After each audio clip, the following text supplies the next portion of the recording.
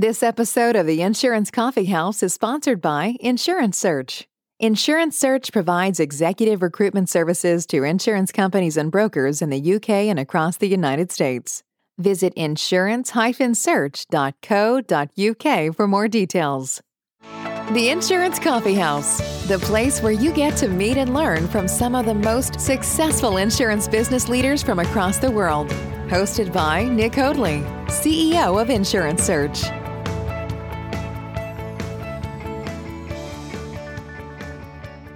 Welcome to the Insurance Coffee House, the place where you get the chance to meet and learn from some of the most successful insurance business leaders on the planet. Now, in today's episode, I'm delighted to be joined by Cheryll Rawbone, the former Managing Director and now Chairman of Gallagher UK Coventry. Welcome to the show, Cheryll. Well, thank you, Nick. Thanks for having me. Looking forward to our chat over coffee. It's a pleasure to have you on, Cheryll. Real pleasure. And for those not in the know, Cheryll has over 30 years experience in commercial insurance and has had many senior management roles in that time. And she now enjoys the role of chairman of Gallagher Coventry. So, Cheryll, if we could just start off asking you to share with our listeners a little bit more about your background, the work you do at Gallagher, and that all-important question, what's your coffee of choice in the morning? Well, my coffee of choice is Jamaican Blue Mountain, and I like my coffee Americano style. So that is my most favourite coffee. So I don't get it every morning, though, but I do like to have that coffee if I can get hold of it. I've not come across that one, Cheryll. Where do you get that from? It's readily available, but it is a specialist coffee from Jamaica. So it's absolutely delicious. It's smooth, but it has a strength of coffee behind it. So checking that one out. Thank you. Okay, so I chair the Coventry office of Gallagher. That's a role that I've held for the last few years. We operate throughout the Midlands region, down through Oxfordshire, and we're an office that have SME specialism in international risk and also for technology and life science alongside supporting local businesses. So my role is partly client-facing, and partly ambassadorial, promoting the company locally in the region with business networks and other professionals. I no longer have line management and P&L responsibility, although over my career that has featured a lot. But these days I still look after a few clients, and I'm also engaged in new business. So I'll carry out audits and reviews and risk management for corporate clients, potential clients for Gallagher. So that's sort of my current role in a nutshell. Fantastic. It sounds like quite a wide remit still. And I know that your office, as well as SME, you're doing a lot in the technology space and also the international arena as well. So expand a little bit more upon that. Yes, well, as a team, we started about 25 years ago looking after companies abroad through various networks. Obviously, within Gallagher, it gives us greater possibilities with that. So when we have our own offices abroad and also network partners, which have been fully SLA'd and agreed. And so we look after companies. Primarily, we have one FTSE 200 in our Coventry office, but most of them are medium range businesses with probably half a dozen subsidiaries overseas, and also businesses that are purely UK orientated. So that historically has involved going to visit with partner brokers to carry out risk reviews in overseas countries of the subsidiaries and providing full support for that. We're fortunate that also we have something called AXCO, which we're able to help our clients give them information about compulsory insurances abroad, and the team are very well experienced in handling that. And there are a lot of businesses within the Midlands region that do have a representation overseas, and so it's a USP for us in that we're a local community broker, but we have an international reach, and so we don't really have anybody else in that particular space. So from our point of view, we do very well talking to companies that are wanting a personalised service, but at the same time wanting to be able to have the broad range of covers and facilities that a multinational company have. That sounds like a great offering, not only for your clients, but also for the people you employ there, the mix of work and the opportunity that they could have. It is, because we've had one of our apprentices has moved on to a junior account exec role through going through account manager roles. She's recently been in America on a tech course in New York. We have one of our other young ladies who was an apprentice. She's now a senior account manager, and she's been off in India looking through the various support and back office packages and arrangements that we have with our colleagues in India. So it's quite a lot of opportunities within the company to be able to travel and experience different countries and lots of different things that they can enjoy, as well as doing their day-to-day roles. So it sounds like a great offering, and I'm sure, like you said, there's not a lot of companies in that particular area that could offer that. Cheryl, I'd like to kick off today by asking you, what do you personally do on a daily basis that helps set you up for a successful day? Well, I usually start my day with a quick run through on the iPad of the news headlines that have come in overnight. And also I'll have a quick look at social media. I'm on Twitter and on LinkedIn, so I'll have a quick look on those, and I'm relatively active on both. Great. So I might make some posts or I might make some comments, and then after that I usually settle down and read a chapter of a book. So depending on how early I've woken up in the morning, I don't always get the chapter of the book. And then the main thing of the day after my ablutions is to make sure I've done my makeup. I don't go anywhere without lipstick and makeup. And I always have a good breakfast. So and quite often on the breakfast networking calls from Zoom with the various people that we've been chatting to, we're all comparing our bowls of breakfast and what we've got in the morning now. So we're not sitting across the table, we're comparing what's in our breakfast bowls. That's great. And I love the way that you prioritise your reading for that time in the morning. I really struggle with that because I often leave my reading till the last thing in the evening. That's normally after working US hours. So I'm normally absolutely shattered. I read one page, that's me done for. So that's good prioritization there. Great. So, Cheryl, we understand that in order to be a successful insurance business leader, there's often some adversity to overcome along the way. So, as well as asking you about what's been the biggest achievement in your career, I'd like to also ask what has been the largest setback and how did you go about turning that situation around? Well, I guess from an achievement, it would be setting up in business with 3 other colleagues when I first started Halkett Associates, and we went out in an independent way. That is a massive achievement to be able to be brave enough to do it, and also to open up an office with no clients at all and take it from there. So I think that is a massive achievement for anybody in starting up their own business. And there's all sorts of knocks and achievements along the way with that. Related to that, I guess, was probably from a personal setback point of view, having set up with 4 people, run a business with them for over 10 years and very successfully. 2 of my colleagues decided that they wanted out but didn't come and speak to the other 2 directors. So unfortunately they then went off and agreed a deal to sell their shares to somebody else, and they also involved our accountant, which was probably a bit naughty of them at the time. So I think that was a breach of trust, and it's quite difficult to get over that. As it happened, because of the way in which our shareholder agreements were written, they couldn't actually proceed without say-so of the remaining 2 directors, which is myself and my other colleague. But on a personal level, you can't then carry on working together in the same way once that has happened. So we did then sell the business subsequently to Oval, which actually was an ideal home for us because it was run in an entrepreneurial way and you had a reasonable amount of autonomy.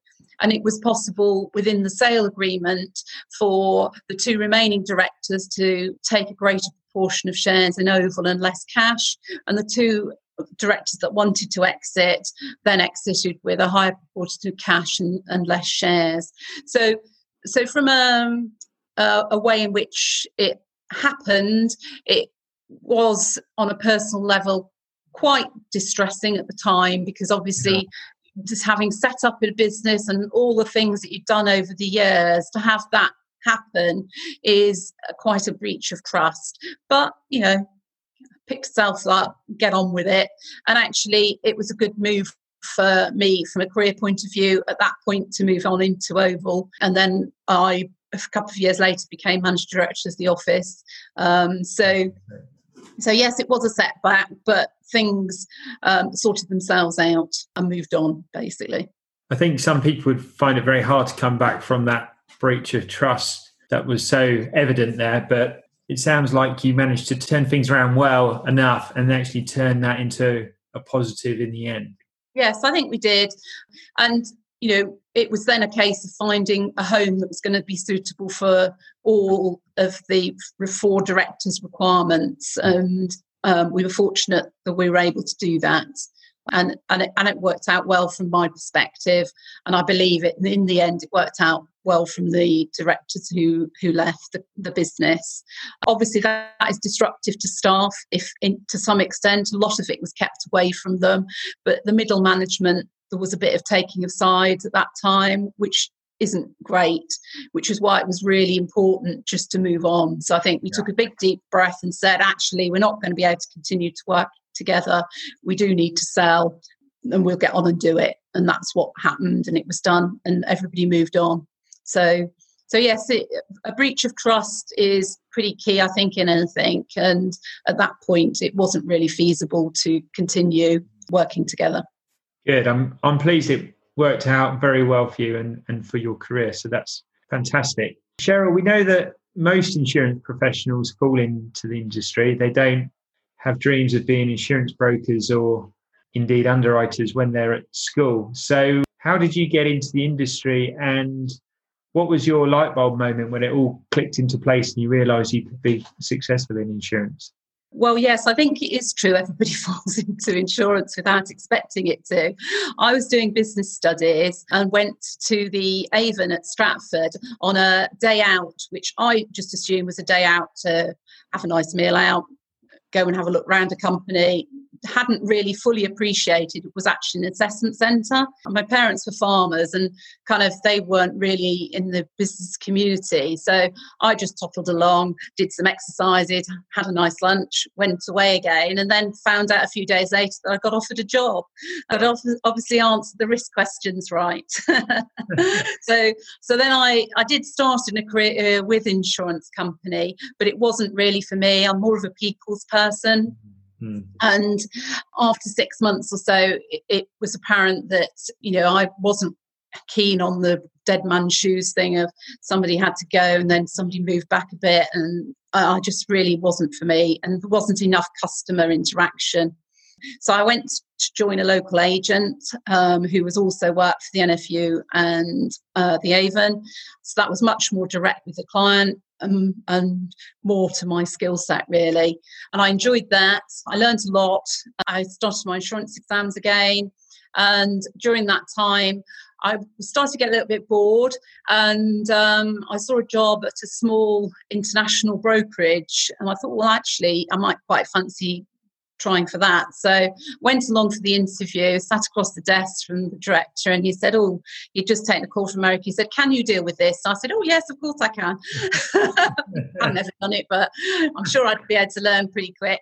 And so that was that, really. And then I moved into working for a small international brokerage and worked there for a number of years, working my way up from account manager to account executive. That was a little bumpy though, because in those days women weren't generally account executives, so they tended to bring them in from outside and not promote any of the women.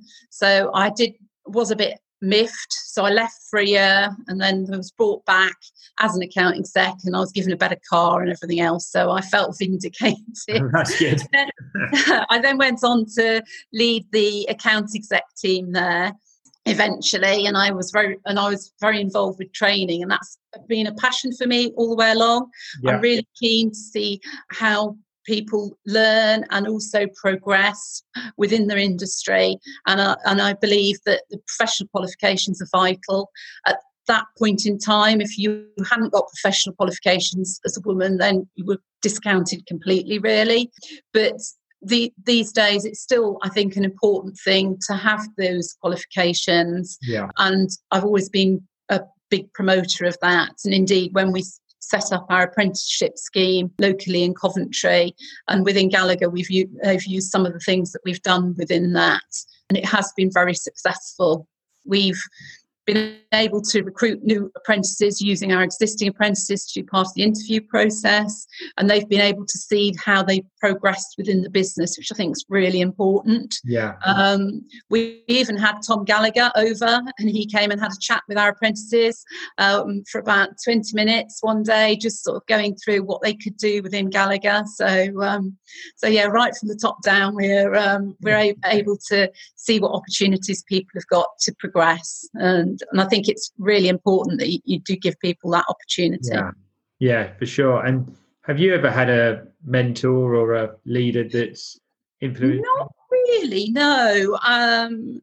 It's one of those things that I have done mentoring. Within the local business networks, the mentors tend to mentor somebody out of your professional. So the mentoring that I've done have been for lawyers, graphic design and marketing, people that have been, and also insolvency. So I've been doing mentoring support for people in other professions, but I never really had that mentoring support myself. And bearing in mind that I've been in the business for over 30 years, mentors weren't as common then. No. And it would have been great if you had been able to have access to those mentors. And we do have a really good mentoring scheme within Gallagher as well.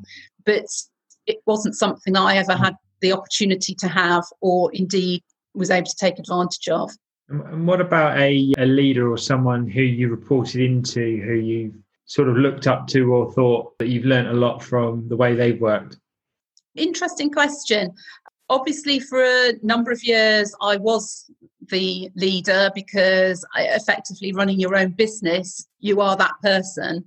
But when I moved into Oval, one of the reasons that we particularly liked the business was Philip Hodgson was the chief executive, and he was able to cut to the chase to resolve things, which I really like. And also he would listen and take on board anything that you felt was important enough to refer to him, and there was a reason why you wanted to refer it. So I think from my perspective, he was a very good leader. And also, I think Pat and Tom Gallagher make a lot of effort within Gallagher. Tom does so on the sales side. I recently had a piece from the work that I'd done for COVID during Easter, which Tom had worked with me and went out to our collective 30-odd thousand staff everywhere. And as I say, he has been into our office and chatted with our apprentices. We get regular input from Pat Gallagher. I've sat next to him at dinner table. He's a really nice guy. So I think leaders don't need to be remote. They need to be approachable. And you've got to have the same ethical approach, really, to business. We're given 3 days a year for volunteering. And in addition, as I say, we get additional funds as well. So I think the ethical side of it is equally important as the business and the progression, and also the way in which people are treated and how they get to move on within a company. Those are my kind of key drivers. And I do feel that Pat and Tom do lead from the front on that. Cheryll, looking to the future now, and if you had a crystal ball, how would you see the insurance industry developing over the next 3 to 5 years or so? And what do you think insurance business leaders should do to adapt to be successful? Well, if you don't adapt, you don't survive. So there was a quote which was attributed to Darwin, but somebody said the other day they didn't think it was actually him. They've said it's not generally the strongest or the most intelligent, but those most able to change and adapt to the new environment that survive and thrive. And actually, I think the COVID situation has shown us that those that are more fleet of foot and will be able to survive much better. I think the industry is going to change in that there will be more work done online. I think looking earlier, just before we started today, about that, you don't have to be in an office in the centre of London to make a Zoom call to America or to India or to Australia. You can be at home to do that without the travel and the impact on the environment. Cheryl, we're now going into the second part of our discussion today. We like to call it the espresso round because we're short, sharp and straight to the point. So, Cheryl, can I ask you, are you ready for the espresso round? I'm more of an Americano girl, but I'd give it a go. The espresso round. Cheryl, what is your favourite success quote? Probably Karen Brady. Hard work will bring opportunities. Fantastic. Is that something you try and live by in your life? Always. In respect of the insurance professionals and the brokers you work with at the moment, what do you think is the number one thing holding them back from being more successful? I think just at the moment with COVID, everybody's been a bit cautious. I think a lot of the underwriters are, because we're running into a hard market, people are being much more cautious about risks. In some ways, I think that's a good thing. I think if you provide good, high quality professional presentations and information, then hopefully that will be taken on board. I think it's important that clients are seen as individual clients and not necessarily swooped up and said, well, just because there's a problem in the directors and officers liability market, all companies will be at risk. I think there needs to be greater understanding of people's financial capabilities and status, and I'm not too sure whether sometimes from an underwriting perspective that is fully taken on board. So I think there's things that we could do better in that arena. Okay, great. And how do you as a business drive forwards the standards in the insurance industry? Well, we have a very active online CPD and FCA and training. We're regularly getting reviews and updates. Everybody has to do their 36 hours CPD. It's not an option. Everybody has to do it. And really we try and encourage people to do additional training. So we're looking at soft skills training, we're looking at interpersonnel training, as well as the compliance, which is obviously vitally important.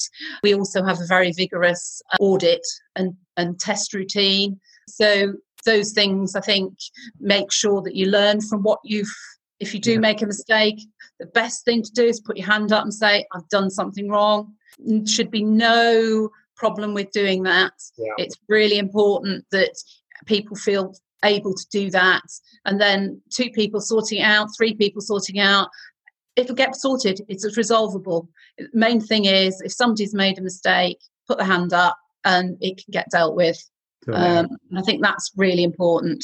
That leads on well to my next question, which is about how do you develop the talent and maximise their chances of being successful there at Gallagher? Well, I've already spoken about our apprenticeship team. We also locally in Coventry have something called Rising Stars. In the last 12 months, we've had 40% of our team within Coventry promoted in some shape or form. The company also run a mentoring programme. We've got a next generation programme for the managers of the future. And some of those who were on the first next generation programme are now actually managing directors of offices. Right. The company have a CEO award scheme. And we also have a DARE, which is delivering all-round excellence. And that's something that your colleagues nominate individuals for. Yeah. So there are quite a lot of ways in which people are rewarded, recognised. We also have a monthly sales service magazine that comes out that shows people's successes and what they've achieved and how they've done it, with some tips as to what you might like to take on board going forward.